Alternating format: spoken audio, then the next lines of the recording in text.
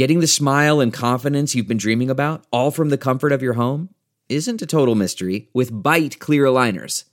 Just don't be surprised if all your friends start asking, "What's your secret?" Begin by ordering your at-home impression kit today for only $14.95. Bite Clear Aligners are doctor-directed and delivered to your door. Treatment costs thousands less than braces, plus they offer flexible financing, accept eligible insurance, and you can pay with your HSA FSA. Get 80% off your impression kit when you use code WONDERY at Byte.com. That's BYTE.com. Start your confidence journey today with Byte.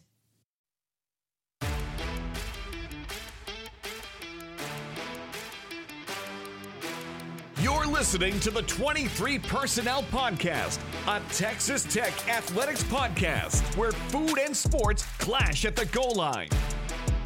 Here are your hosts, Spencer and Michael.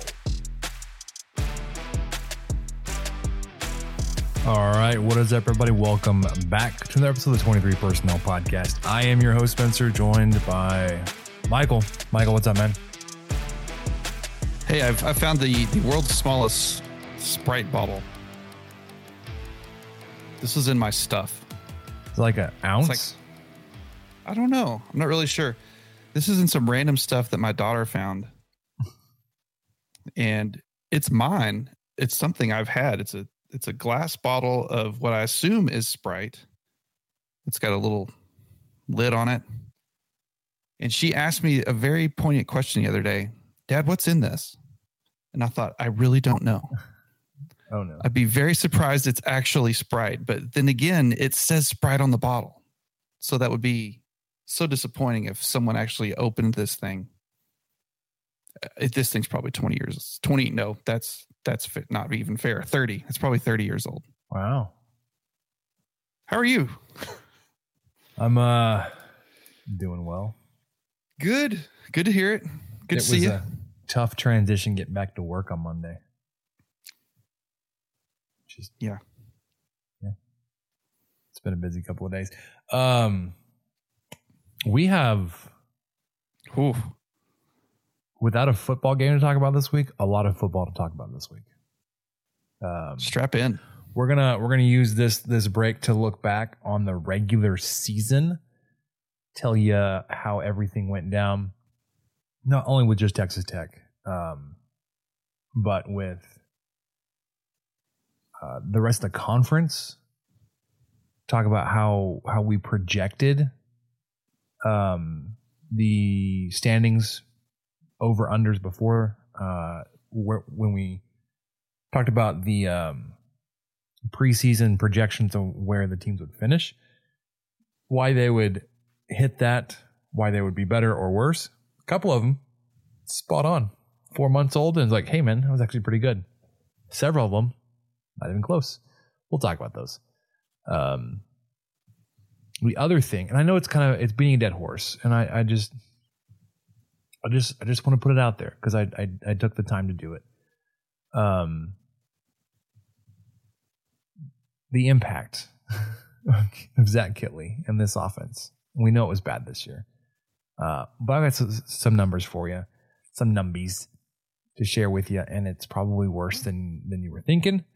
But just gonna share it for the team, for the family, for y'all, and let you ruminate on what it all means.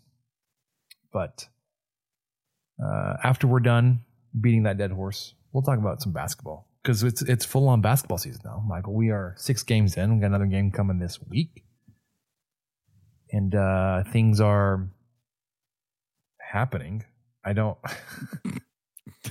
Games are being played. I've 6 seen games. scores. Yeah, I've seen scores. I've seen games. I've seen minutes. I've seen dunks. I've seen threes. Have you? I have. Okay. I've missed most of those. I'm not entirely sure what I've seen.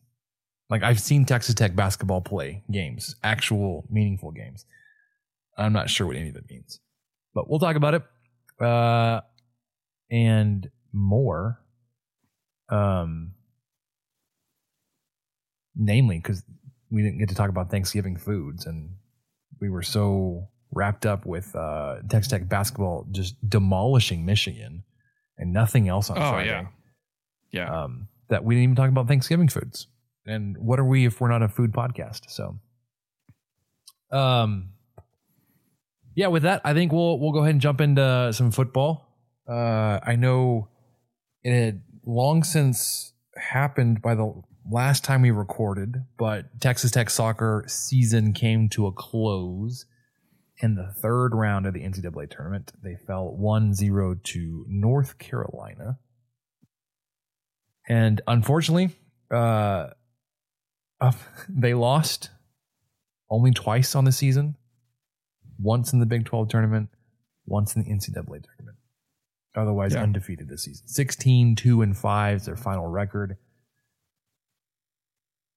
Heck of a season. Super proud of the way that team competed and just absolutely dominated this season. Yes, and that UNC loss was really tough.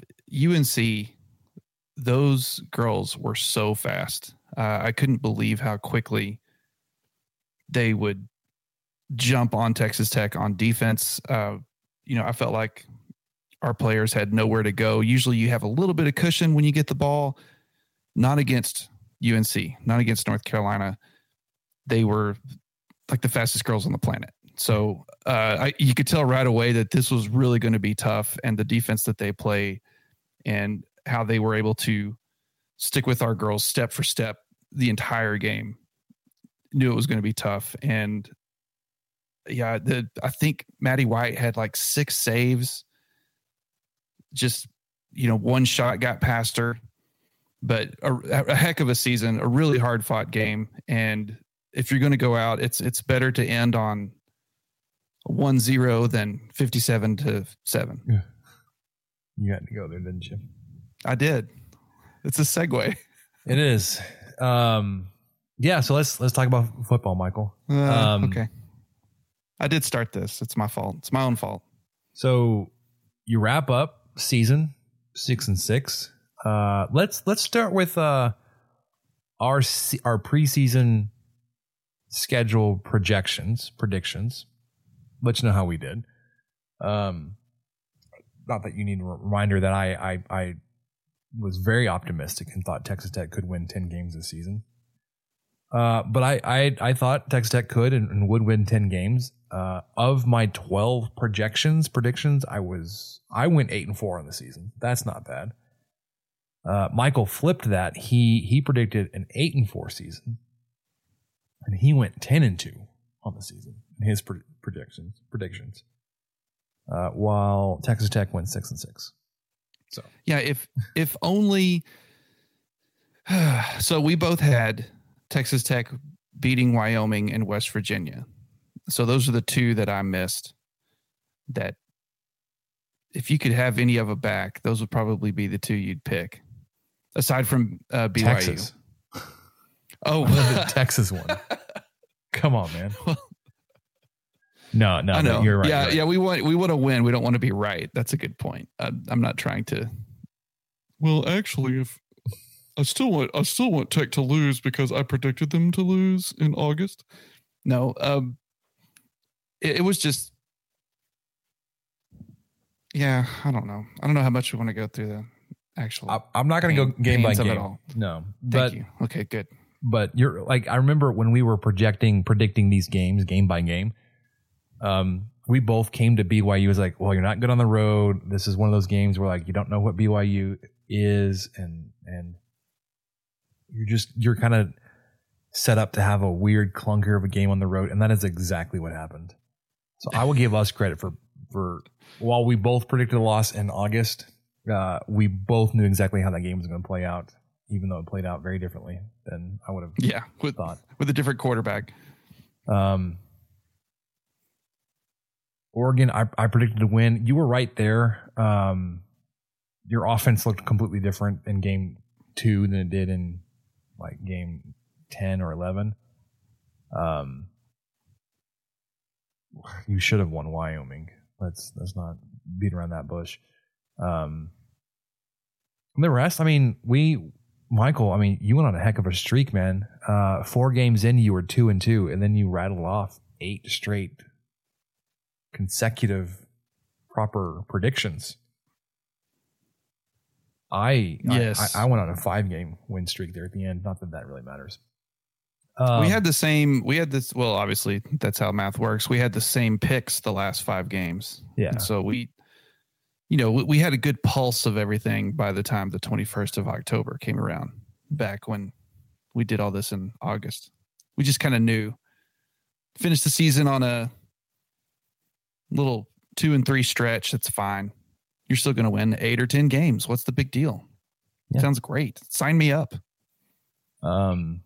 So I mentioned the offense, and I mentioned in the tease there earlier that we're going to talk about the Kitley offense and the impact and the stats and all that kind of stuff. And you can have all kind of caveats, all kinds of justifications about why it was the way it was.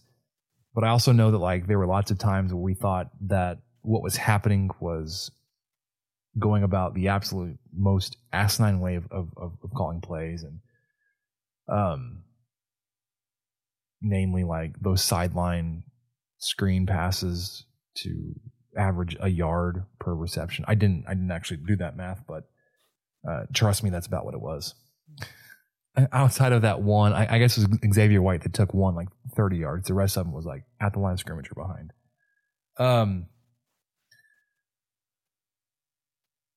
I'm going to run through these stats and tell me which one of these surprised you the most, Michael. Total passing yards on the season, 2,653.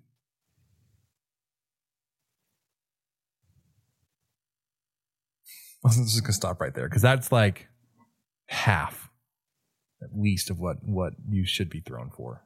I mean, bare minimum, he should be hitting 4,000 yards. That's what I think. 2,600 passing yards on 426 pass attempts. That is 6.23 yards per attempt. In terms of Kitley offenses, it's the lowest it's ever been. Even in year 1 at HBU, he had a better yards per attempt. He had more passing attempts, more passing yards, but more yards per attempt. 21 passing touchdowns, and also a low watermark for a Kitley offense. Not Tech's lowest, because in Cumbie's last year, Texas Tech only threw for 18 touchdowns. But you also had 30 rushing touchdowns that year, whereas this year you had 16. So Kitley's offense generated 37 total touchdowns. Okay. All right, I've got 2 things. One, would you be surprised if I told you that? Let me get over here. As far as yards per game, your leader in the quarterback room is not Tyler Shuck and is not Baron Morton.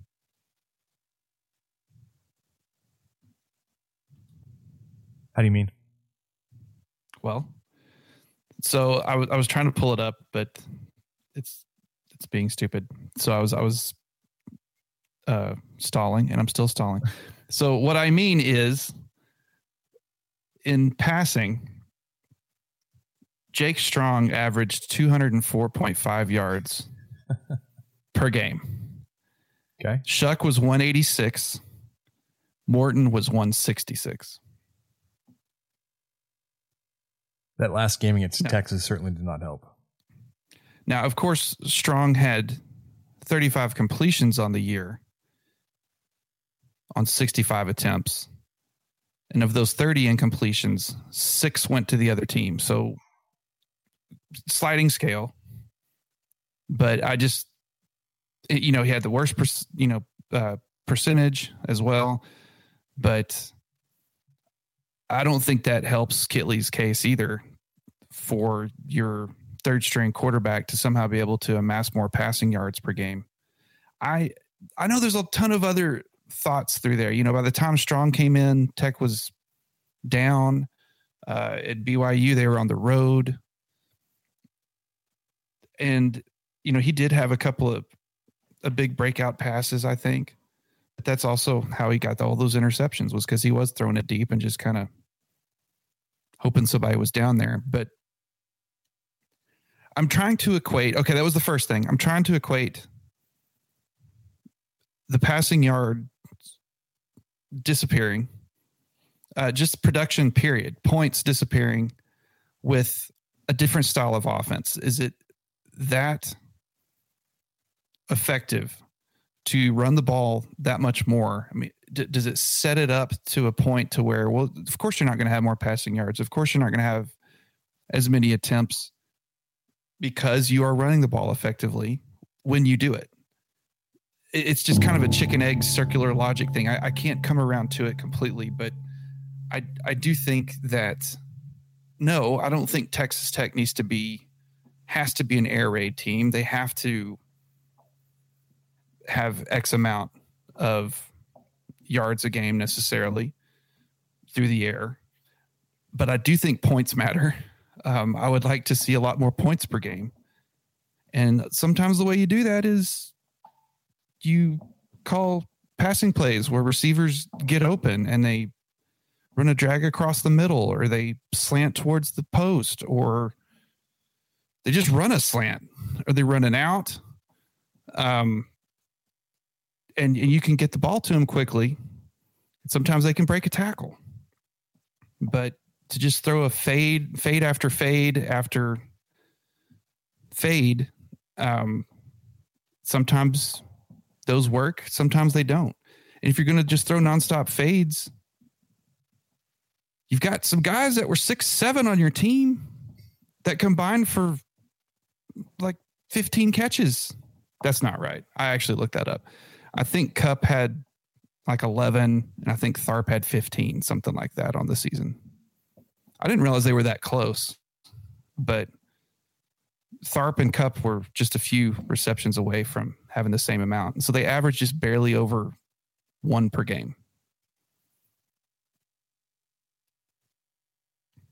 I don't know where you're going next. Sorry. You just said one stat and we just rattled off like 5 minutes of cathartic nonsense, or I did anyway.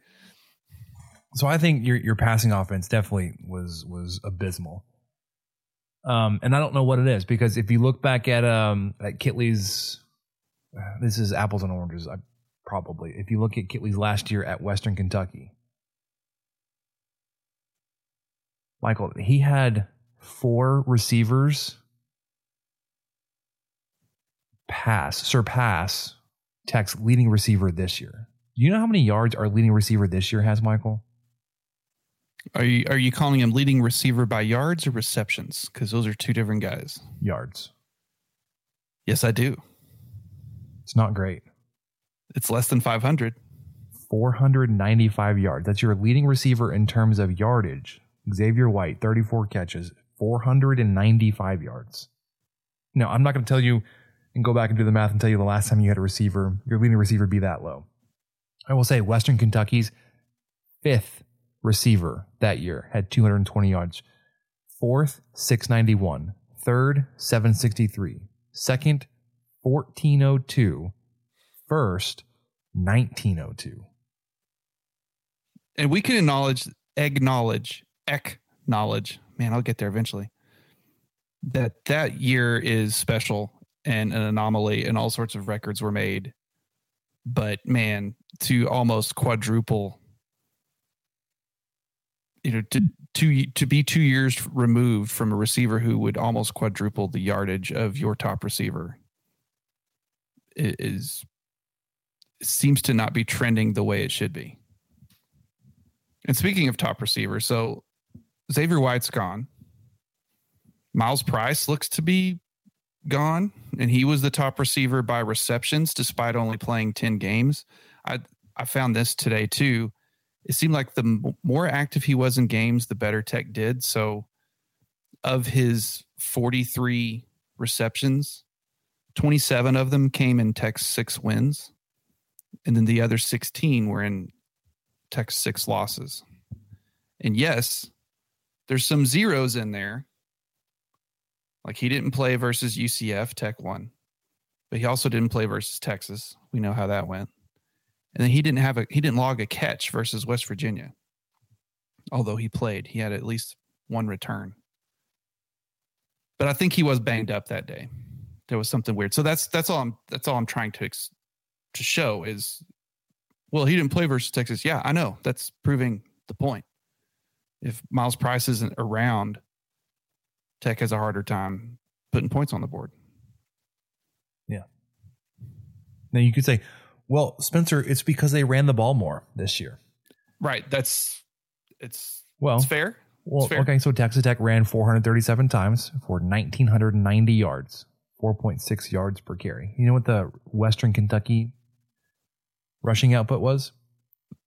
349 carries. So 80 carries fewer. Less, 80. Okay. But they played in 14 games. So the difference. A lot less per game. That's 5 fewer carries per game. They finished with 1,434 yards, so just over 100 yards a game, whereas Texas Tech finished at 1,990, which was 142. So they had 40 more rushing yards per game. That is it. Tyler Shuck had, let's see, because that just came up in the YouTube comments. Tyler Shuck had 149 yards, 750 passing yards. So he had about a 900 total yards. Chase, to your point there. My goodness. Okay, so that was passing.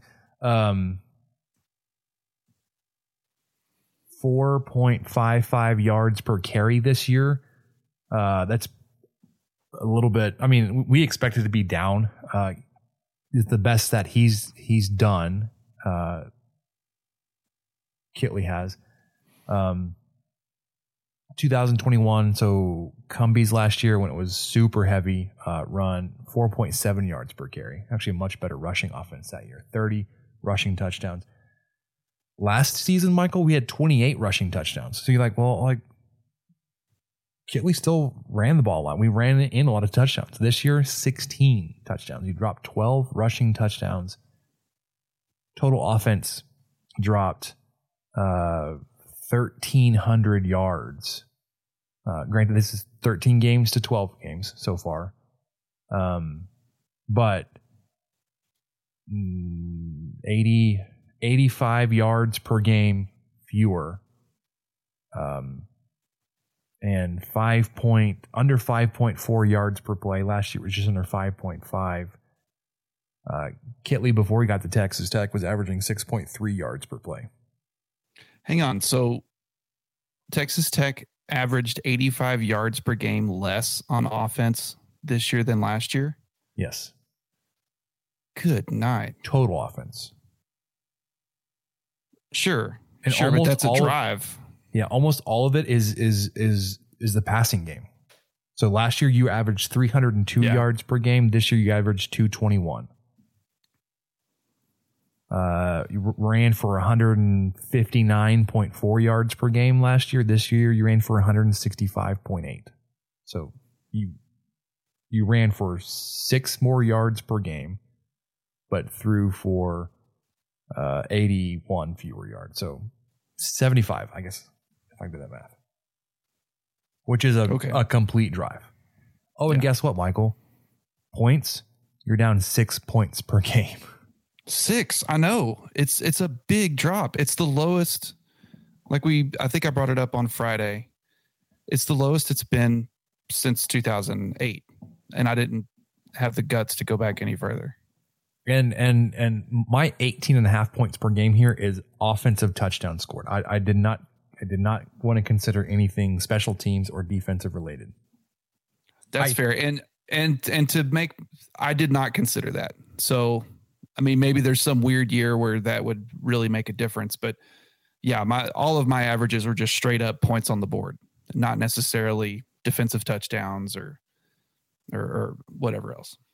I don't think you had any defensive touchdowns this year. You did have a special teams kick return, so maybe it wouldn't have mattered.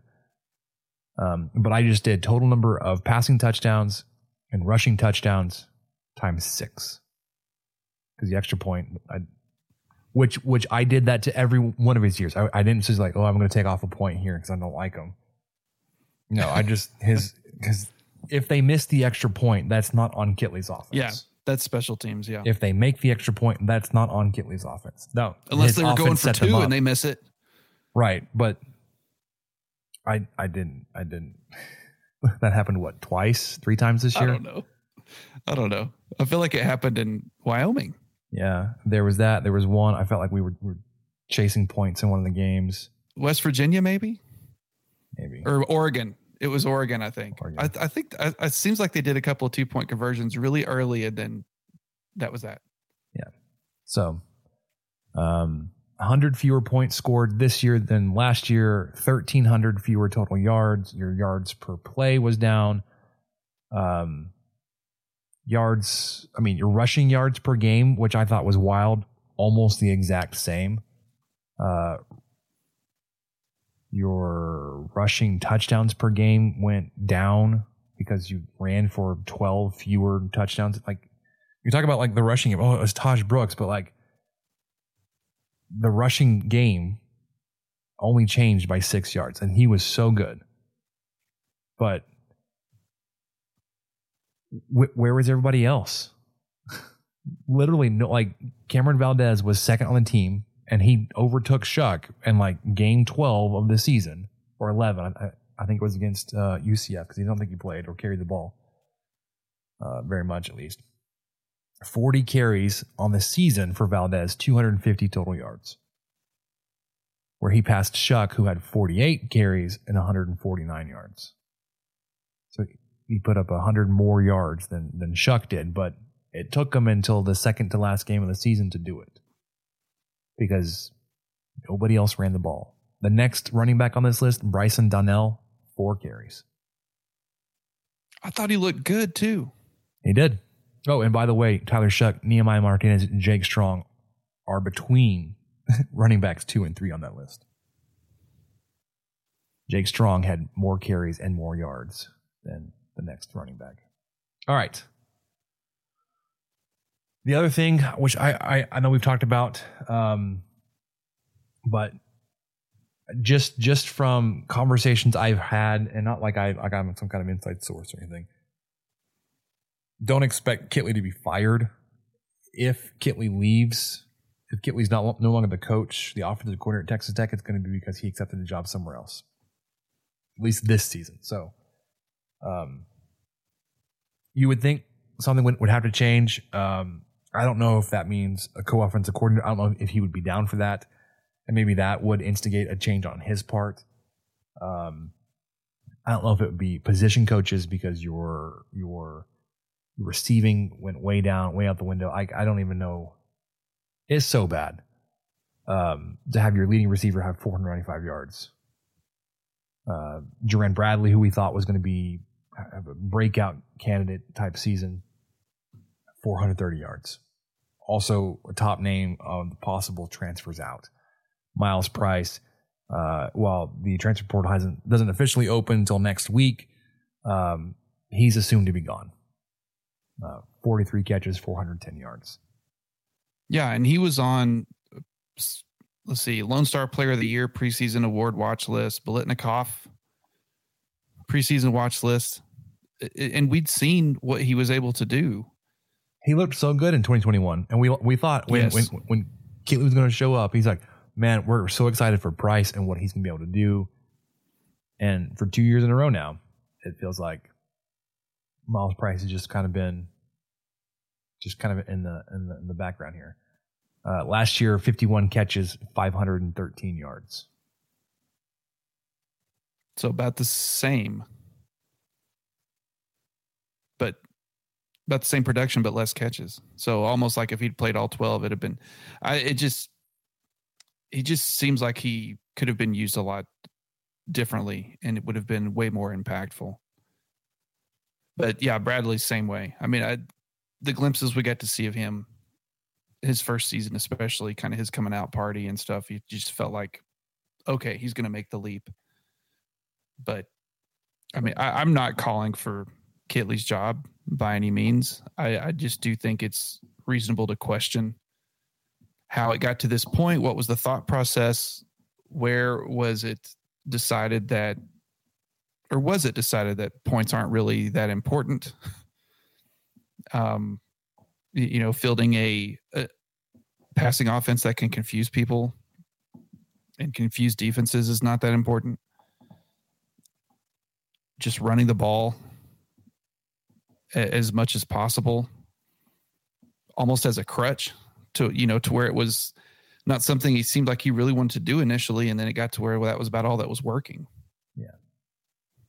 And 3 different starting quarterbacks. We know all that. That's why I'm kind of thinking. And guess what? You had 3 different starting quarterbacks last year, and you put up 1,300 more passing yards last year. Yeah. And an extra touchdown. Yeah. With Donovan Smith as the runner that he was more prone to run last year. Yeah. And if we're going QB3s, Donovan Smith is a slight upgrade to Jake Strong. Considerable. And no shade to Strong. No shade. But I don't know. There's so many factors. I'm not thinking, oh, well, he's got to go. But I think he's got to really rethink his philosophy, and especially with all the players he's losing, either to the portal or to just, exhausting their eligibility. Yes, there's new guys coming in, and yes, there's a lot of new guys on the roster that we should be able to start seeing on the field more, but they're not experienced. You've got to account for that in play calling. And we've seen that sometimes he struggles with accounting for inexperience in play calling, like putting QB3 in and asking him to just start throwing bombs, or when the game isn't out of hand, or run the option. Yeah. Yeah. After seeing QB2 go down carrying the ball. So you talked about talent leaving. The week of the UCF game, we went over the seniors. It's still early, but we've got a couple of names officially thrown out there for guys that are leaving, namely Tyler Shuck, which isn't a big surprise, but maybe it was. It is unfortunate, but I know we all were excited for the future with Baron Morton. We're going to get that, obviously, as the lone standing quarterback. With Jake Strong and Will Burns and Will Hammond, but he's not going to come in and be pushing for starting time. He may push to be QB2, but so not having that. Well, so will the fans after like a couple of bad Bear and interceptions. Yeah, you're right. Everything they were saying this season will just slide right on over to the new QB2. Yeah. And then offensive lineman Landon Peterson announced his intentions to hit the transfer portal. Have you seen the smoke about Shuck possibly to UCF? No, but I've seen a little scuttlebutt on that. Is Plumlee out of eligibility? I don't know, but now I want to know, would that be the furthest overall distance someone has transferred, unless someone transferred from Hawaii to somewhere? Okay, that can't, to Buffalo. We can't have that. But to go from to go from Oregon to Florida, I mean, that's got to be up there. That would, if he lands there. I wouldn't hate that for him. That the offense, I think, would fit his skill set. I wouldn't hate anything for him. I mean, I've got a soft spot for him. I really do. I just can't imagine having your career end 3 years in a row, basically, like that, and then kind of get the hope that you did in 2022, and pick up your mojo and feel like you can pick up right where you left off rolling into 23, and then to break your freaking leg. Yeah. Anyway, yeah, I've got a soft spot for the guy. So I'm wherever he lands, I don't care where it is. I hope it's a good spot for him. And I'll be rooting for him. And well, if he lands at UCF, sure, we'll root for him, except for the game next year against us. Yeah, I guess that's fair. Do we play UCF next year? I don't. It doesn't matter. It doesn't matter. We're not. Yeah, it does, but it doesn't. But it's not worth me looking it up. The other guys, it was tweeted out that Miles Price is expected to hit the portal again, with it not really opening unless they say something themselves. You're not going to see that officially anywhere else. Now this other guy, he tweeted out a highlight video from 2022. Nehemiah Martinez. Yeah. And that to me screams like I'm putting my tape out there for those to see me so I can get a look elsewhere. He didn't say he was leaving, but also very obvious. I don't have a 2023 highlight reel because no one gave me the ball. So yeah, maybe I'm looking for someone to give me the ball. Here's the last year I actually got to have some touches. Yeah. No, so nobody else is official or even hinted at, but if you are Patreon subscribers to Gambling Gauchos, then you know that Kyle put out a pretty extensive list on those that were portal likely, and it's a significant list, namely because you need to actually make room for the incoming class based on scholarship numbers. But I mean, I'm not gonna release anything behind their paywall there, but there are a handful of guys that you would expect, whether it's like a Jerron Bradley, based on their performances, or just guys that had higher expectations and that didn't end up contributing, like a Nehemiah Martinez. And then obviously the other candidates that they've been here a while, they should have cracked the rotation and weren't getting playing time. They're getting passed up by younger guys. Anyways, you can find that over on their Patreon. But the next week or so is gonna be crazy. I did see Texas Tech is throwing out offers to transfer offensive linemen like crazy. So that's obviously already a point of emphasis heading into this off season. Looking at guys from the group of 5 level, but with lots of experience. And I know we've had some mixed results there with pulling guys from group of 5 and asking them to step up into the higher competition level and to be able to contribute. But lots of guys hitting the portal from their schools as they're losing coaches or they're looking for their next opportunity. But offensive line and probably receiver. I don't know if you're going to be looking at like a seasoned but backup quarterback, because past Morton next year you're going to have Jake Strong as the most seasoned guy, which isn't always a bad thing, right? Like you don't want your backups to have a whole ton of experience if you're talking about like a quarterback, because that means you have had too many bad things happen. But it's also, as we've seen, not a bad thing to have a guy in the wings with some experience. So when they step in, it's not an unmitigated disaster. But that'll be firing up here pretty soon. The coaching silly season, the carousel, is in full effect. Michael, were you surprised that Dana Holgerson was fired? A little bit. I know that the leadership have kind of stuck their foot in their mouth the last few years, talking about, well, we expect such and such wins here, and they fired Major Applewhite after a 8-5 season in its second year. So I don't think it's, of course, he got blown out by somebody in the bowl game. I forgot. It was like 70 something. Anyway, I don't think it's crazy out of character that they fired him, but I thought they would at least give him 2 years in the new conference. That was just, I had that in my head. So yeah, I was a little surprised, but also not completely out of character for their leadership. No. I not surprised, but just like I just rolled my eyes at like Aranda being retained, but he's basically replacing his entire staff.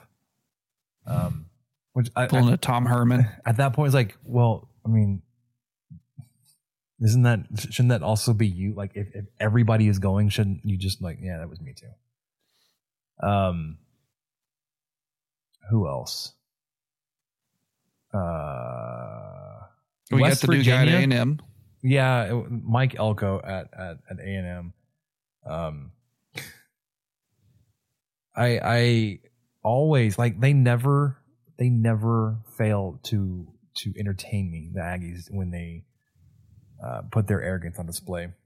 When the whole Mark Stoops was like agreed to in theory or whatever for all of like an hour or whatever it was this weekend, until the board, I guess, hadn't signed off on it. The fan base had a huge uproar, like, no. We reached out and Mark Stoops, and he's great, but he's not our guy. And Mark Stoops released that statement. I've been contacted, but I'm super happy here. He's like, dude, you had agreed to it in terms, basically starting to pack your home. And then A&M's like, hold the phone, guys. Slow your roll. But then also like thinking about who is available, and like up and comers that you were thinking like were kind of tabbed like the next big guy or the next, hot name. Like this was not a deep coaching pool this year, right? Like you weren't hearing like, oh man, right. Like this is like this guy's just waiting for his next turn. Like Trailer, his name was thrown up a couple years ago, and it's just like all the openings now is like, I mean, I guess he could go to Houston. I guess he could go wherever, like all these places.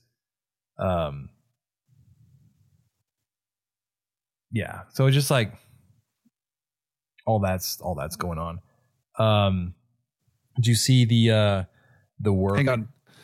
I had one more thing on A&M. Oh, please do. Please share. I'm trying to get it to work, and it's not working. Anyway, a friend of mine who's an Aggie sent this photo of Elko. I'm just going to show you. I don't think I have his name on there. Do you see the photo? And he was okay. There it is. Oh yeah, I've got it on the screen. And so it was mainly just, and then he just commented. So it's him at his press conference, and he's waving up, and he's got his suit jacket on. And my friend just says, "Big boy coach with an ill-fitting jacket. Let's effing go." And I mean, he means that in like the best way. He just wants somebody that coaches football, and just come on, let's just get a guy here that can coach football. So I kind of appreciated the simple things of that. Yeah, didn't have like some big to do or whatever. He's just wearing some off the rack coat and looked uncomfortable. And my friend was like, "Yeah, this is who we need. Just some guy who's like, I just want to go coach football. Let's go figure this out." All right. Speaking of coaching football, Michael, the bowl game projections. That was a terrible segue. Has Texas Tech staying fairly local to the large alumni base there in the DFW area. Two possibilities there in DFW, and then one in Shreveport. So just a short 3-hour drive. But I think most likely, at least right now, would be the Independence Bowl. Not that far off, on the 16th of December, versus a Pac-12 team. I haven't looked at their standings to figure out who that would be, but I've seen Cal mentioned quite a bit. Cal, that was the name. Yeah, the Holiday Bowl rematch. Or you could end up in the Lockheed Martin Armed Forces Bowl in Fort Worth, or the ServPro First Responder Bowl in Dallas. Those would be more closely surrounding the Christmas holiday, the 23rd and 26th. So of those three, I'm very tempted to make it to one of them. I mean, that's dumb. That's a dumb way for me to word that. I think I could make any of those work. And so I'm really just trying to see where they actually land and and even Shreveport, because that game kicks off, I think, at 8:15 p.m. So if it's a good weather day, I could, in theory, just hop in the car at a normal time that morning, get there, check into the hotel. It's like an 8-hour drive from here. Yeah, it is. But normal time. It's not like I have to leave at 7 a.m. I could leave at 8. Get there 5 or 6, with some stops and some traffic and whatnot. Unpack the bag, head to the stadium. Let's see what that no drive problem. looks like. Hold on. I looked it up the other day. 7 hours, 36 minutes or something like that from Lubbock to Shreveport Lou. From my house to Shreveport, 7:50. Ooh, maybe I looked up. Yeah, there are some road closures real close by, so maybe that's some traffic. Maybe slowing us down. Okay, maybe I should leave a little early. Maybe I'll grab some Whataburger and hit the road early. Hey, this could end up being like a 23 personnel road trip. You could show. Do we just come right back? The game's over. We just get in the car and drive home. No. I'd spend the night there, man. That I'm not driving 16 hours back and forth for a 4-hour game.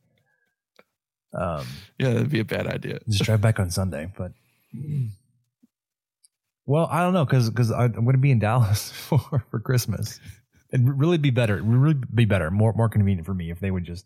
It'd be more convenient for a lot of people if it was in Dallas. If they would just do it the Frisco or the Fort Worth Bowl, please, and just skip the Independence Bowl.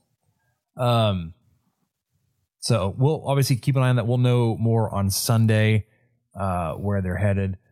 Let's quickly run through the last week of Big 12 action and then get to the final standings. Michael, we've been talking a lot about Texas Tech, which of course is what we normally would, but we have a lot more to talk about football wise before we wrap it up. Last weekend, Oklahoma defeated TCU 69-45. That's a lot of freaking points. I did not watch that game. I was so beaten down by Texas Tech. Granted, I think that one was also on Friday, and I was not. Well, it was before. Yeah, it was before. Yeah, I wasn't watching that one. That's a lot of points for OU to give up to TCU, but a ton of points for TCU to give up. Speaking of points, any guess on what the over/under was on that game, according to ESPN? 70. Close. OU hit it on their own. It was 66.5. Oh my gosh. Yeah. Farmageddon did not see this game scoring 80 points. Especially in the snow. But Iowa State takes down Kansas State 42-35. Again, ton of points for Iowa State. They supremely performed my expectations this year. Yeah, and the Gauchos had a tweet that I kind of agree with. They said Matt Campbell, Big 12 Coach of the Year? ? Maybe. I assumed with all the preseason stuff, they were going to be a little more hampered, but maybe not. Yeah, I think it's between him and probably Gundy or Neil Brown. Yeah, those are the three. Or it's Sarkisian. I mean, really, Sarkisian's a you hate to give it to the number one team in the conference, but yeah, that's a pretty good turnaround. Sure. They were expected to win the conference and they did. That they met expectations. Okay. Fair enough. Oklahoma State needed overtime to defeat BYU, and it was a turnover in overtime against a brutal BYU backup quarterback on the road, 40-34. I watched a couple minutes of that game. I was bored. I was looking for things to watch on Saturday, and it wasn't holding my attention. It was basically just taking up time until Farmageddon kicked off. Well, part of it was because it was, BYU was up 24-6 going into halftime, and Oklahoma State didn't decide to really show up till the fourth quarter. Yeah. So they played their way into the conference title game, which is crazy. Which we'll talk about the preseason projections and how everybody finished and how it happened, but that was crazy to me. UCF beating Houston 27-13. That sealed Houston's 3-9 season. I think they won 4. They're 4-8. Yeah, 4-8. 2-7 in Big 12 play. But did get UCF to 6 wins. West Virginia squeaked one out against Baylor 34-31. Oh, really quickly back to Kansas State. You saw that Will Howard is hitting the portal, right? Yes, I did. And so Trayshawn Avery Ward. Johnson, here we go. Oh my gosh, and he's gonna eat everybody's lunch. He's so good. Maybe we don't have to play him. And they're running back. Yeah, maybe. I don't have the schedule. I don't remember the matrix. I don't remember the scheduling matrix. West Virginia took down Baylor 34-31. Kansas put the nail in the Cincinnati coffin 49-16. That was a storm of bad things for Cincinnati. First year coach making the jump up to Big 12 play, bringing a lot of new players. Bad. Speaking of bringing a lot of new players, let's not forget all the hype that Colorado was getting coming into the season. Quietly finished the year 4-8. Yeah, and I think they finished on a 6-year skid. Is that right? A 6-game skid? Or 6 game. Yeah. I think it was something. It's bad. Really rough. Their 4 wins came early. Yeah.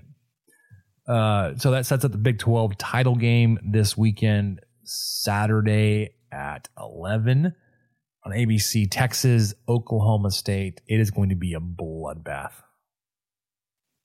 The Pokes fought so hard to get into this game, and they are going to get annihilated. They are so bad. They are so lucky of their schedule the schedule. Yes, and that was one thing that we pointed out, which we'll get to here in a second. How a team would finish above or below. One thing we said for Oklahoma State, because they were picked 8th, Michael. And we said one reason that they'd finish better is they had the second easiest schedule out there. Mm-hmm. They played all 4 newbies. Yeah. So, let's run through the rest of the conference real quickly. So, I forgot. I meant to add I think the last I saw, Texas was a 13.5 point favorite. Good gravy. You know, I think they were a 14-point favorite when Tech made the trip down there. Did you? So we know how that went. Did you see? And who knows? This might have been mind games or whatever, but supposedly Sarkisian didn't even have them practice in pads all week. No, that was something I saw from a credible reporter, a blue check somebody. Yeah, that doesn't help. Michael. I think that happened. No, it doesn't. Okay, it doesn't help. So why they finished better, worse than projection? Texas projected first. They finished first. They couldn't finish any better than first. Everything comes together, which it did. Then they leave the Big 12 in the dust with a conference title. That's what we said in August. That's what happened. 11-1 on the season, 8-1 in Big 12 play. OU was picked to finish second. They ended up finishing third at 10-2. So just one spot off, 7-2 in conference play. Kansas State was picked to finish third, fell to fifth. They probably would have hit right at third had they beat Iowa State, or even second. I don't remember how all the tiebreakers would have worked out. They may have finished second had they beat Iowa State and Farmageddon there this past weekend. But they fell to fifth. TCU preseason was picked fourth. They finished ninth. They miss a bowl game. They go from national title game to missing a bowl game. Michael, did you hear that they had possibly known about Michigan sign stealing? But instead of being little babies about it, they actually were smart. And I'll give them credit if this is what happened. They didn't change, they didn't stop using their signals, but what they did is they changed what it meant. So when they had a signal that said, hey, we're going to throw a sideline screen or whatever, and they would expect the Michigan defense to play real tight, what they did is have like a double move, and they built in whatever would be most advantageous. If a defense thought you were doing A, then we're going to do B. If that's how they beat Michigan as bad as they did in the playoff last year, props to them. They said, hey, Michigan, if you're going to try to steal Steins, fine. We'll be smart and change them up. And they did. If again, again, if that's what they did, good for them. Well, that was the former OC too, right? Yeah, that would have been Riley. Yeah. Who is, no longer with him. Texas Tech was picked to finish 5th, finished 7th, based on some tiebreakers because you didn't have the best record here. You finished ahead of somebody with a better record. But you finished 6-6, 5-4. We thought, obviously, if you're going to be better than 5th, you're going to have a healthy Tyler Shuck, which you didn't get. Returning production on O-line, they were okay. They weren't like glaring issues, like you didn't have a big hole somewhere. You moved some guys around. You had to deal with the Stats injury, the Spencer injury. I thought you would have had a better jump in the offensive production based on year 2 in the system. And then why they had finished worse, 4th down production regresses. You definitely saw the number of attempts drop way down because your 3rd downs were super long. You couldn't replace Tyree Wilson. That absolutely was true. And then your linebackers, that was not true because your linebackers that you played this year, Ben Roberts and Rodriguez, when he was healthy, were fantastic. Baylor they were picked to finish 6th. They finished 13th. We thought they had the best running back room in the conference. Odd year spikes. This actually breaks that cycle. They were good in odd years coming up into this. We thought they'd finish worse if they, just had to replace too much on the offensive line. Shapen just isn't that good. Shapen wasn't bad. He was hurt most of the year though. They just weren't there. UCF was picked to finish 7th. They finished 9th. We said they had a dynamic rushing offense with Plumlee and the running backs. Guess what, Michael? They were top 5 rushing offense in the country. Yeah, pretty good. Pretty good running the ball. Oklahoma State picked 8th, finished 2nd. We said, again, 2nd easiest schedule. Offense can't get worse, ? It was something.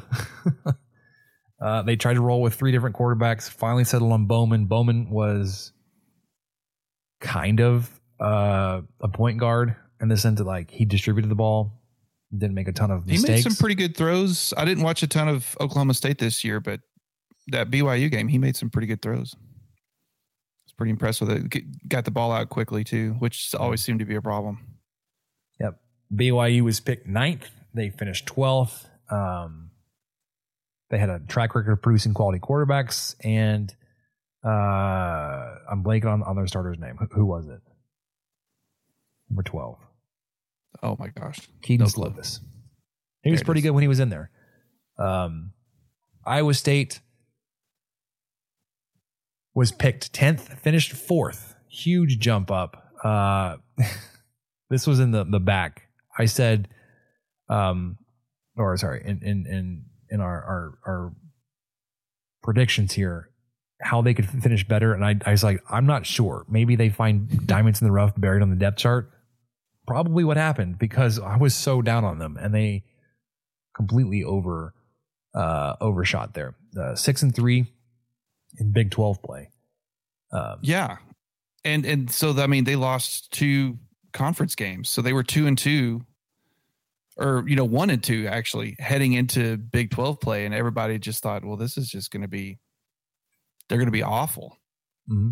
And then they went on a really solid run and started playing some really good football. And you started seeing that defense that they'd been able to hang their hat on the last couple of years. Yep. Kansas was picked to finish 11th and finished 8th. I thought they could have and should have finished better than that. Here's a team that you finished ahead of, but they had a better record. You were 7th, 6-6, 5-4. Kansas was 8th at 8-4, also 5-4, but you had the head-to-head. We said that they finished better than that because of the best quarterback running back combo in the conference. I think that held out to be true. Texas probably could have competed for that if Jonathan Brooks had stayed healthy all year. If Daniels for Kansas had stayed healthy all year, it wouldn't have been even a question. They returned almost all their offense. They were building momentum. Jason Bean is also a just fantastic backup quarterback for them. how they would finish worse. They were replacing their defensive line. We saw that against Texas Tech. Like for stretches of the game, Texas Tech was able to do what they wanted against that defensive line. But good enough to finish with 8-4 record, high most wins for Kansas in I don't know 15 years, whatever it was. Yeah. Good for only 8th in the conference though. Cincinnati picked to finish 12th, finished 14th, ended up going 3-9. I thought the quarterback would have been better. They just just didn't come together just yet. West Virginia picked to finish 13th, ended up finishing 6th. We thought they were going to be better than that because Brown was going to be forced to use Garrett Green in the run game. Guess what?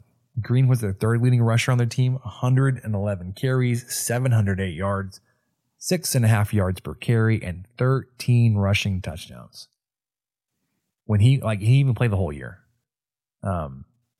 which was fantastic. They had 2 running backs finish with almost identical yards. C.J. Donaldson had just under 800 yards. Jaheim White 792, right up there with Green. So their replacement. They're replacing talent there on the offense, which I think we said that they would falter there. They had so much to replace. They had 3 guys combined for 2,500 rushing yards, which is fantastic for them. And then finally, Houston picked to finish 14th, finished 11th. I thought Donovan Smith and Tony Mathis would have been better. But they ended up, they had to replace every significant contributor from last season. So it happens. Which Cost is Holgorsen this is what Tech's about to do too, right? I don't want to talk about it, man. It's going to be bad. It's fine. It's going to be okay. It's going to be okay. I wrote a note to myself that I'm going to read in August next year to remind myself not to pick Tech to go 8-4. Yeah, don't go 8-4 again. All right. Anything else on football you want to touch on before we wrap this up? Move on to basketball. No, I think the main things I wanted to just kind of gloss over, which we did a little bit with Coach of the Year candidates. West Virginia being picked 16th, finishing 6th. Iowa State being picked 10th, finishing 4th, and then Oklahoma State being picked 8th and finishing 2nd. Just to see those kinds of turnarounds and way exceeding expectations. I think that makes a viable candidate. Of course, Leipold's always got to be in the mix too. Kansas, although they weren't picked last, they were picked 11th and they finished 8th. And like you said, it's a weird spot to be an 8th with an 8-4 record, but 5-4 in the Big 12 with who they lost to, including Tech. That'll put you there. So he's got to be in the running as well. But some really good coaching and team efforts from the Big 12 this kind of weird one-off season until the other 4 show up and 2 leave. Yeah. What's the math there? So 12, there's Big 16 will be the Big 16. Sure. Yeah. Yeah. Sounds good. Did you want to talk about our prediction?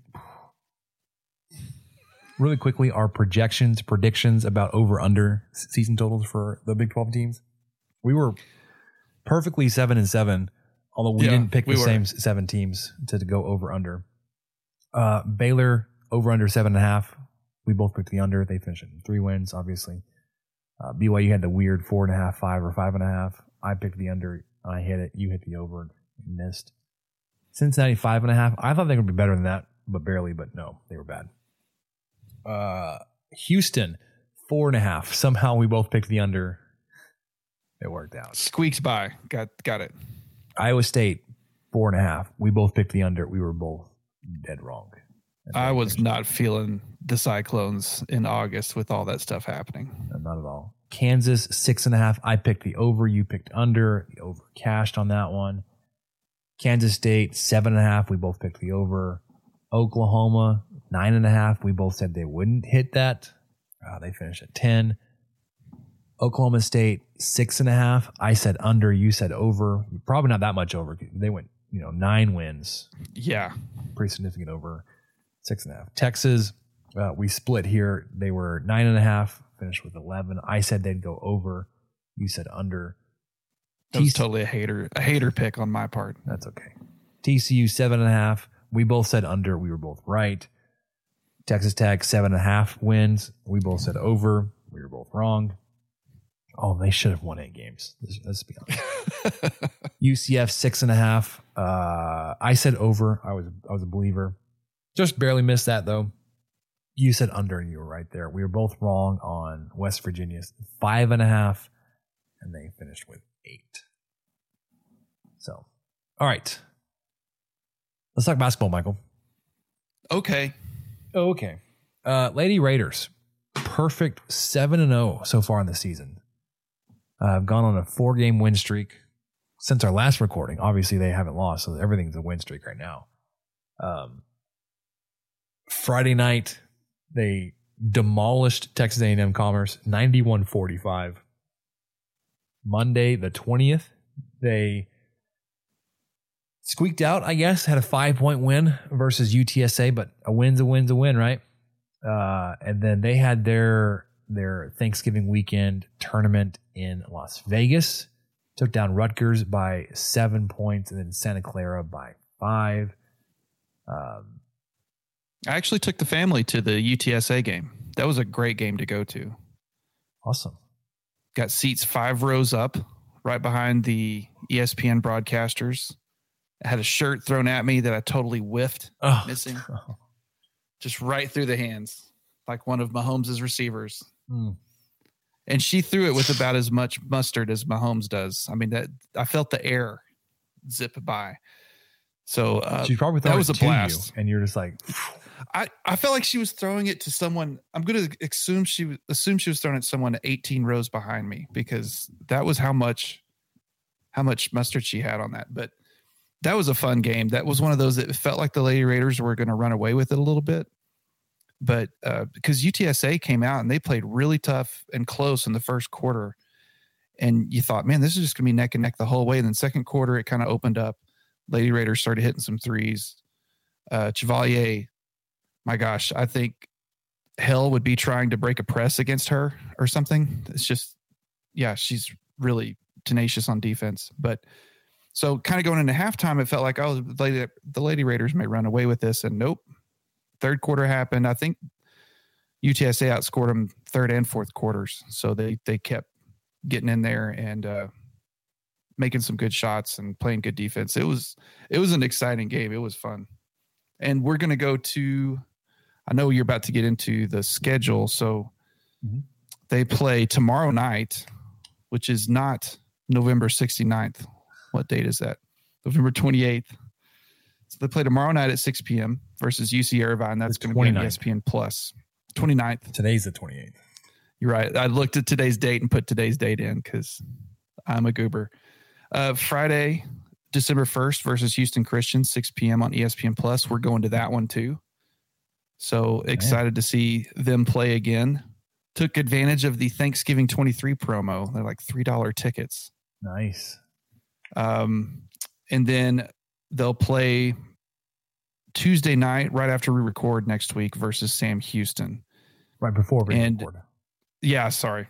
Well, it'd be a late game if they were starting after. You're right.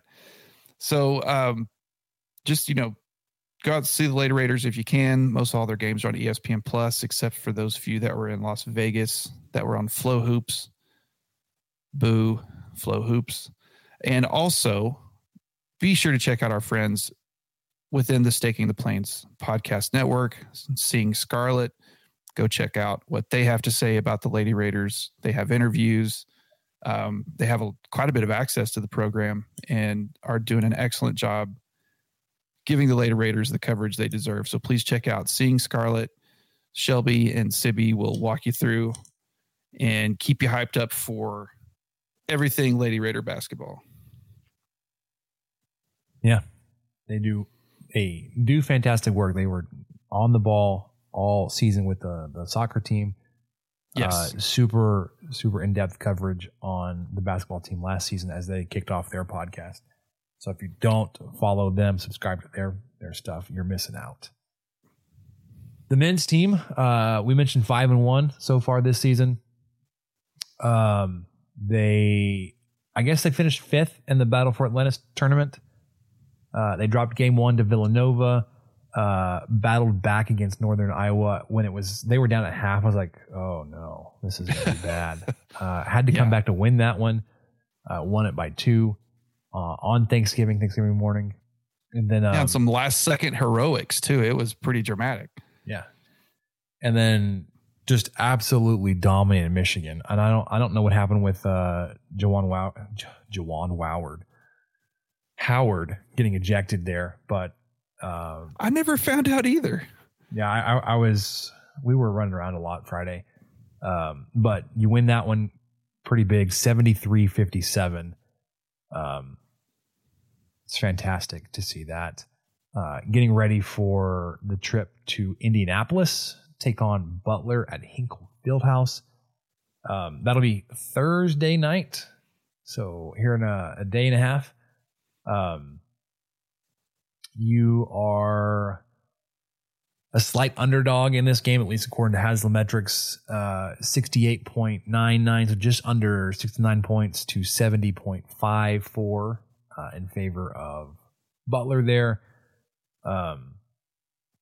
They are the 58th best team on KenPom, whereas Texas Tech is 47th, but obviously you're going to be on the road. You did see a significant bump here in Haslametrics. You went from 45th to 30th. You're 47th on KenPom.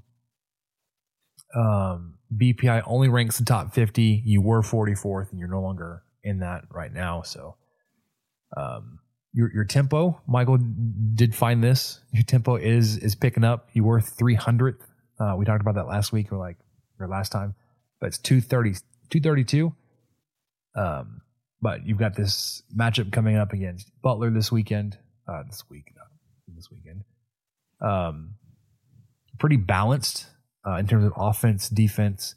They're 60th on offense, 62nd on defense, whereas you're 101st on offense, 13th on defense. But the tempo there is quite a bit slower, 232 to 115. They are 5-2 on the season. They lost to Michigan State and Florida Atlantic, who were both ranked at the time, and they've beaten Penn State and Boise State. Michael, what is your feel on this this Texas Tech edition in the Big East battle? I don't have like you said, it's kind of going to be strange to go against such a balanced team. They play a lot better offense than Tech does, but not as good a defense. And to have it be kind of that disparity, this could be, I don't know, this maybe Tech will actually get a little bit of points on the board. It could be kind of a higher scoring game than what we've seen so far, but we have seen some pretty high scoring games to get into the 70s as many times as we have on both sides, on offensively and defensively. That's not something you're seeing too much the last few years in this program. But I think the Haslametrics is probably right to get it close to the 70s. I think both of these teams will be able to score on each other despite Tech having kind of the edge defensively. But I mean, Pierre Brooks, the second, he's one of their guard/forwards. He comes in at 6'6", 240. Big dude. Yeah. Yeah. He's a big guy, and he's their highest scorer on the team. He's averaging almost 17 points a game on 50% field goal shooting, including 41% from three. Mm-hmm. He's 74% from the line. So, pretty effective there. Forward, Jamil Telfort, 6'7", 225, not quite as beefy, but he's their second leading scorer with 14 points per game, 45% from the field, 33% from three, 81% from the charity stripe. And I mean, and as a team, these guys shoot 33.5% from three. Tech is at 27%, which surprised me, honestly. I thought it was going to be worse. I didn't go back through and see where it ticked up, but it obviously must have been better in the battle for Atlantis. They must have made up a little bit of ground because the first 2 games were abysmal, and it must have just gotten better beyond that. But something to watch for against Butler. Butler has 41 steals as a team in 7 games. So even if their defense may not be as formidable according to Haslametrics or something, they do have a knack for knocking the ball away, and they have a knack for blocking. Yeah, I was going to the ball. Point that out. Yeah, 6'10" the guy big off guy. the bench. Yeah, 6'10". I think he's 215, not 115. I definitely didn't type that right. pretty rail there. Yeah, but yeah, he's only played in 6 games, but he has 13 blocks, Spencer. Oof.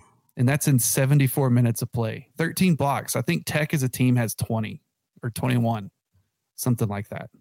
And this is a big dude with a headband, I think, who comes up off the bench and just swats some shots and goes and sits back down. I'm going to look it up. Might have to see what Connor Turnbull does. If you see him enter the court, then I don't know if you should drive the lane too much. I don't see any headbands, but maybe I made that up. Where's 22 for Butler? I think I made that up. Okay. He's a big white guy, so I just assumed he had a headband. He's got some lettuce too. Yeah, maybe that was it. I just assumed people with lettuce have a headband. I would. I did actually. Back when I had hair, I wore a headband. I would have loved to see that. I might have a picture floating around somewhere. So yeah, I'd love to see Texas Tech take this one, steal it on the road, but so far it's like I have to see it to believe it. Same with the football team going on the road and then being able to win there. Just so many questions so far in the early part of the season with the rotation and who's going to step up, and is the shooting going to improve? Is your defense going to continue to play as strongly as it has? After that, though, you come back home for next week, Wednesday the 6th, hosting Omaha. Pretty comfortable win here projected. Omaha's not a great team. 81-58. We'll do more of a full preview on that next week once we come back. And then you're off again until the following Tuesday. So this will be probably right about halftime as we hit record here. 8 p.m. versus Oral Bob. About a 13, 14-point win so far projected for the Red Raiders. Anything else on basketball, Michael? I think I'm good for now. I don't want to comment too much because I have not given this team the time it deserves for me to do that. So I really kind of need to sit my butt in front of the TV and watch more games and pay more attention. And I will do that now that football season's over. My brain just gets too zeroed in on one thing. Well, let's zero in on basketball, Michael. Let's pay attention. Let's do it. That's where we are now, baby. All right, let's I just babied you, man. Let's wrap this up with what do we learn, all right? Okay. What did we learn, Palmer? I don't know, sir. I don't know either. All right. Michael, you posed a question and then you have a thought here. Where do you want to start? Let me start with my thought. I've got an old man yells at cloud thought thing. So my wife and I went to the UCF game, bought tickets through SeatGeek, which was easy, not a big deal. And I guess because of the ticket list thing, they showed it. They even show up in my Texas Tech account, so I could see them there. And went to my phone, never had a problem. But I'm not someone who likes to hunt around for parking. And so even though I bought it on SeatGeek and I just have the one ticket, this was a Sunday or a Saturday before the game I did this. I purchased a parking pass. Okay. And the last time I did this, the same thing happened. They did not mail it. And I had to drive my happy ass up to Jones AT&T Stadium between the hours of 8 and 5 and pick it up in person to get the parking pass. And you just feel like, one, all right, I live in town. Just put it in the mail. 2, if you're not going to put it in the mail, tell me. Don't just send me an email saying, hey, confirmed, we've received your thing. 3, why is this still a thing? Right? Why aren't these digital? You can't scan these things anymore? Yes. Right. I mean, they don't even scan them when you walk. Why are these still a thing? Make it a thing where I can just get it on my phone, and if someone has to scan it, or they can just look at my phone when I drive in, fine. I will handle that. And then the other thing, I get to the stinking arena parking, and they're there with all these passes. I didn't even think about it. But like, could I have just bought a pass that day as I was driving into the parking lot and probably paid half the price? Here's the thing too, Spencer. $15 parking pass, $30. $30 with fees and convenience and shipping. They didn't mail the thing.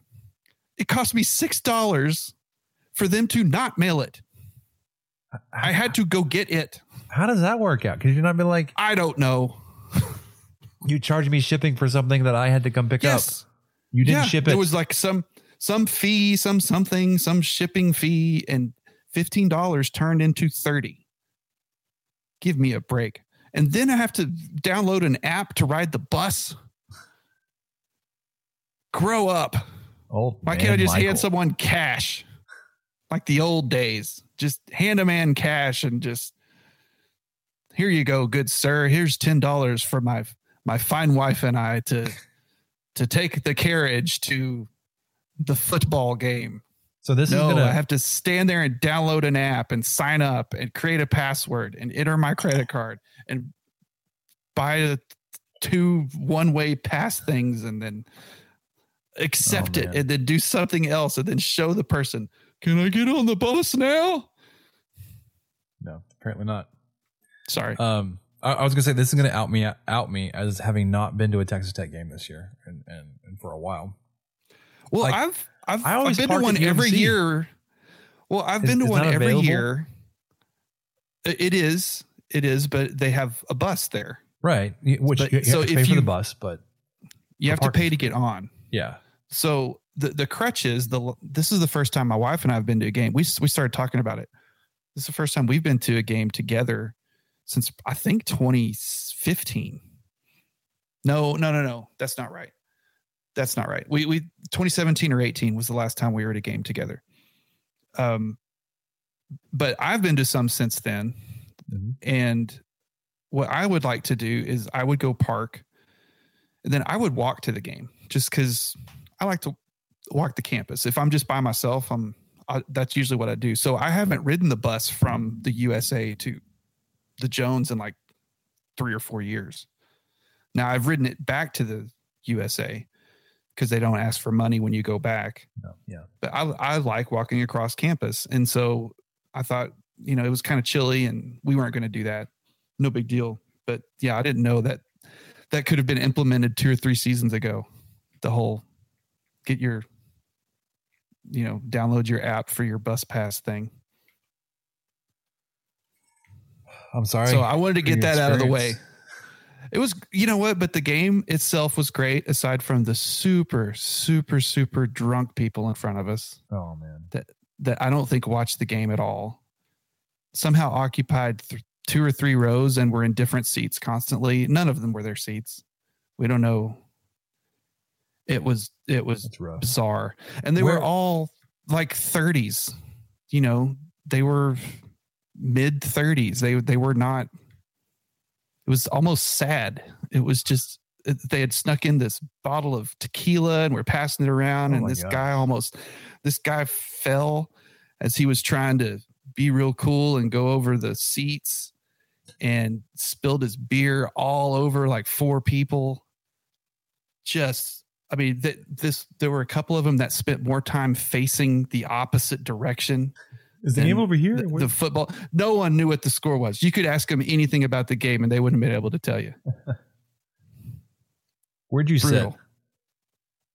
About the 50-yard line on the east side. But I was pretty high up, like row. Crap. I can't remember what row it was on. Not super high up, but kind of right in the middle of the middle. if that makes any sense. It was perfect. They were great seats. We loved the seats, but then these people showed up midway through the second quarter, and you're like, good Lord, I wish they would leave. I never finished the rewatch on the UCF game. I started and I realized my recording picked up and it was 7-0. It's like, where's the first UCF score? Why is this wrong? Hulu. What did you do? Because I set it to record before the game started, so it must have had like a channel switch or something and didn't catch it or something. I don't know. I was frustrated. I was like, pff. And then we weren't going to do an instant reaction to UCF, so I was like, I'm not. I followed the game from the beach, or whatever, from our vacation, but never got to watch any of it.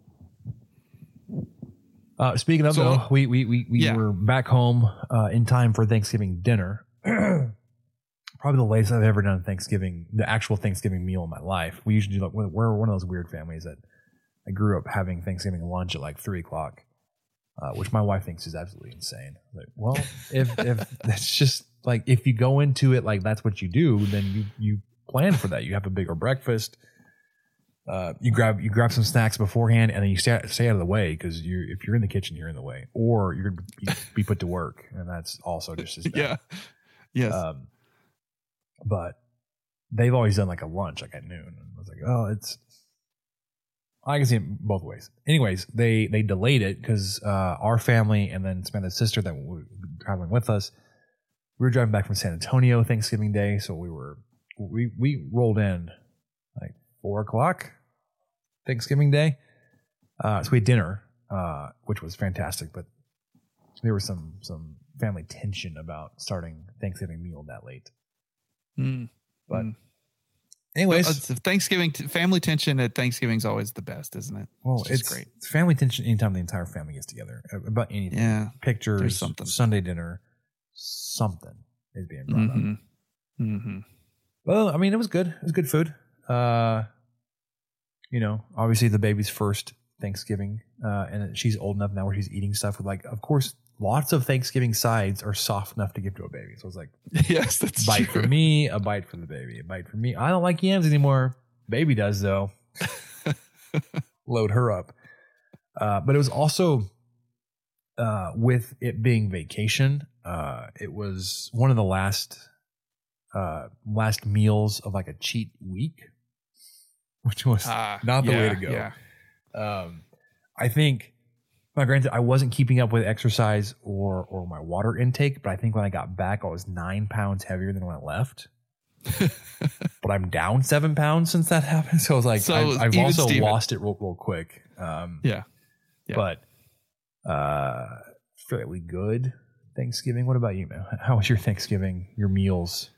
Your meal? It was good. I was going to see if you had like a highlight, if there was a food highlight that either you guys brought or someone had there. What was the best thing when you sat down at Thanksgiving, or even if it was a dessert later on? We did not bring anything because we were coming back into town without any time to do anything.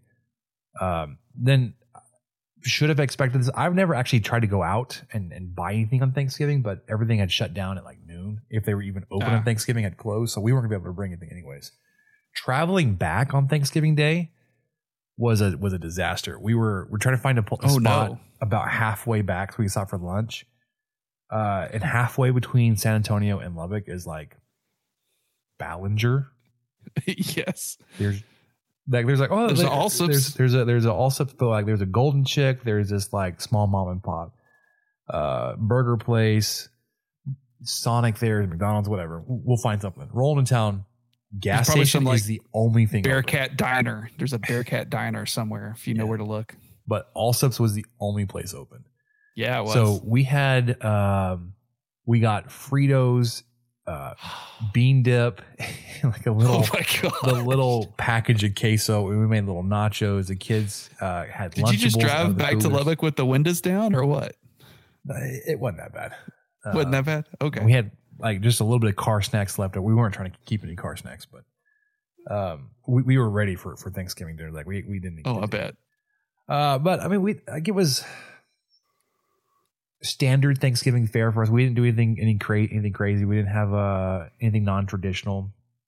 Had a couple of turkeys that were great. Mashed potatoes, mac and cheese, cornbread stuffing, stovetop stuffing, dressing, whatever you want to call it. I'm not super particular about what you call it, but dressing. Everyone knows what you mean. Yeah. I don't get the broccoli souffle casserole type thing, green bean casserole. Just standard stuff. It was good. It wasn't like there wasn't anything on my plate. I was like, I need more of that. There were 4 different pie options, and I got 2 small slices of my pies I wanted to try.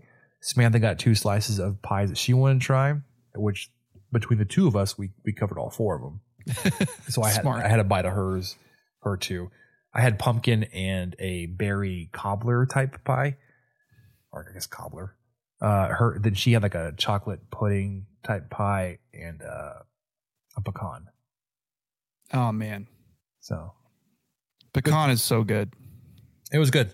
The way Kyle was talking about them taking some barbecue home for Thanksgiving is like, I want to try like a barbecue spin too. I'm not gonna like go all in and like we're gonna do like a barbecue Thanksgiving, but maybe have like turkey and brisket, or turkey and some pulled pork, and make some little sliders or something on the Hawaiian rolls. Or well, I did smoke a turkey breast this year. I've got like this.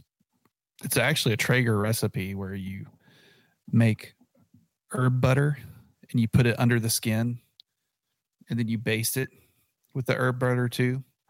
But you also brine it like the night before.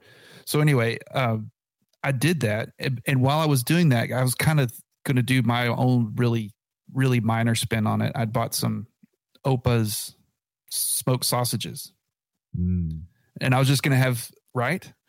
Who doesn't like just, hey, here's some sliced smoked sausage just around, just grab you a piece, whatever. While I've got the smoker running, I throw some sausages on there. Yeah, I forgot to put them on. Oh no, never even remembered. It was like that night. Oh yeah, we've got those sausages. Dang it. Well, I mean, we'll still eat them sometime, but yeah, I would be. What I enjoy about what we do is Christmas is like, it's always non-traditional. We've done beef tenderloin a couple times, but outside of that, it's just kind of whatever sounds good. Christmas is always just a free for all. Sometimes I think we have done ham before. So that's the one where we really just kind of do whatever we want. We were even talking about doing steaks this year, just getting some good steaks and marinating them and throwing those on the grill. But yeah, I like your idea of, kind of keeping it traditional possibly for a Thanksgiving, but then throwing some sort of barbecue spin. And I feel like pulled pork or ribs would be kind of in that mix there. Like, I mean, I could see a rack of ribs just sitting somewhere along dressing and green beans and, polish off a piece of pecan pie after you had some ribs. That'd work. That all works. We've done prime rib the past few Christmases at my mom's house. And then we did we got one last year from Red Rooter Meats. Yeah, that's right. Sorry, that they had cooked. We just warmed up, which was fantastic. And my mom was like, "So what do we want to have on Christmas Day?" And I was like, "I don't know if we're going to do the same thing again. If we want to go get another roast or." She doesn't have a smoker at her house, so I can't let's do brisket and then have a way to actually make it happen. We could do it in the oven, but that's not smoking a brisket. So I need to figure that out. I did get I wanted to get one of those little turkey roasts to put on the smoker and have more turkey. We didn't have there were no leftovers that came home with us, which was wild. This is one of the first times I can ever remember. I had Thanksgiving meal once, and that was it. Really? Yeah, that is kind of it. Yeah. Anyway, go ahead. Yeah, we had some leftovers, but it was all manageable. It wasn't like a crazy amount, which we thought was, oh, that's nice. And we've been, especially my wife's, really conscious of trying to do that and trying to coach our moms. Hey, make extra. You're not feeding teenage boys anymore, and let's not. Yeah. We can make half. Yeah. So on our grocery order, like right after we got back, this was like Saturday, I think, which was also a mess. Oh, sure. I think it was Saturday. We needed a few things. We had a small order, but big enough that we could actually place an order. We get to Walmart and we had it set to pick up for like 8 and 9. And first says your order's delayed. We're like, well, that's fine, because we were over our parents' house and we weren't ready to leave yet. We're like, it's fine. We're watching a movie. We'll wrap it up. Lost City. It's hilarious the second time. Even the time through. We've been wanting to watch that. Yeah, Sandra Bullock and Channing Tatum. Channing Tatum. Channing Tatum. You got me. I knew it was Tatum. No, that wasn't in part. Whatever his name That was not is. intentional. That was not intentional. It's funny. Oh my gosh. Anyway, so we get the text. It's ready to go. It's like 8:15. So it's like only like 15 minutes late. So we pack up and head out. Movie's over. We end up sitting outside waiting for them to bring our order for an hour and a half. Samantha has a theory that their delivery, the pickup employees didn't want to drop off any groceries in the rain. At that point in our part, our little slice of heaven down here in South Lubbock, it was sprinkling Saturday night, and I guess Samantha thought it was enough precipitation that they were like, "No, I don't want to get outside in that." So like nobody was getting their food, and like there was a line outside the door, the outside door. They come out of your food. People were standing in line. It's like, I'm not gonna get in line. Like, we're gonna ask them as they walk by, but I'm not standing in line. And it took us an hour and a half to get our order. Oh my gosh. It did not have that turkey roast in our order, so we still haven't been able to. Long story short, TLDR, did not get the turkey roast yet. So we got a free chuck roast in ours. Stop. My wife did a pickup yesterday. Came home with a free chuck roast. And we were both like, yes, because usually whatever the free thing you accidentally get sometimes is just, oh, crap. I'm not going to eat this. Or you're missing something. I was like, this is the best. We got a chuck roast. See if she'll make you some birria tacos. I'm gonna see. She's got it planned already. So for the week, it just threw her off because she's like, I don't know what to do with this thing. I think we're gonna have to freeze it. And I was like, okay, tacos. Yeah, we'll freeze it. That's a great idea, because I was almost thinking beef stew. Well, that's kind of where I was leaning to. Was like a really hearty beef stew. Cube it up and make some chili. Oh yeah. But yeah, bonus chuck roast. Bonus roast. Sorry to whoever didn't get theirs, but it's kind of. I'm sure they were able to just. Yeah, I'm sure. I mean, they don't really question stuff. You just say it wasn't in your thing, and then they give it to you. Yeah, because it happens a lot. All right, I think that'll do it for us on the 23 Personnel podcast this week. Are you sure you don't have more to talk about? I got lots of food to talk about. We can keep going. We've been having a lot of pork butt lately, smoked pork butt.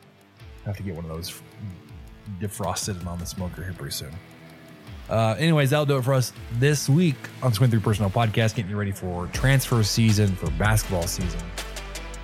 But for Michael, I'm Spencer. Catch you guys next time.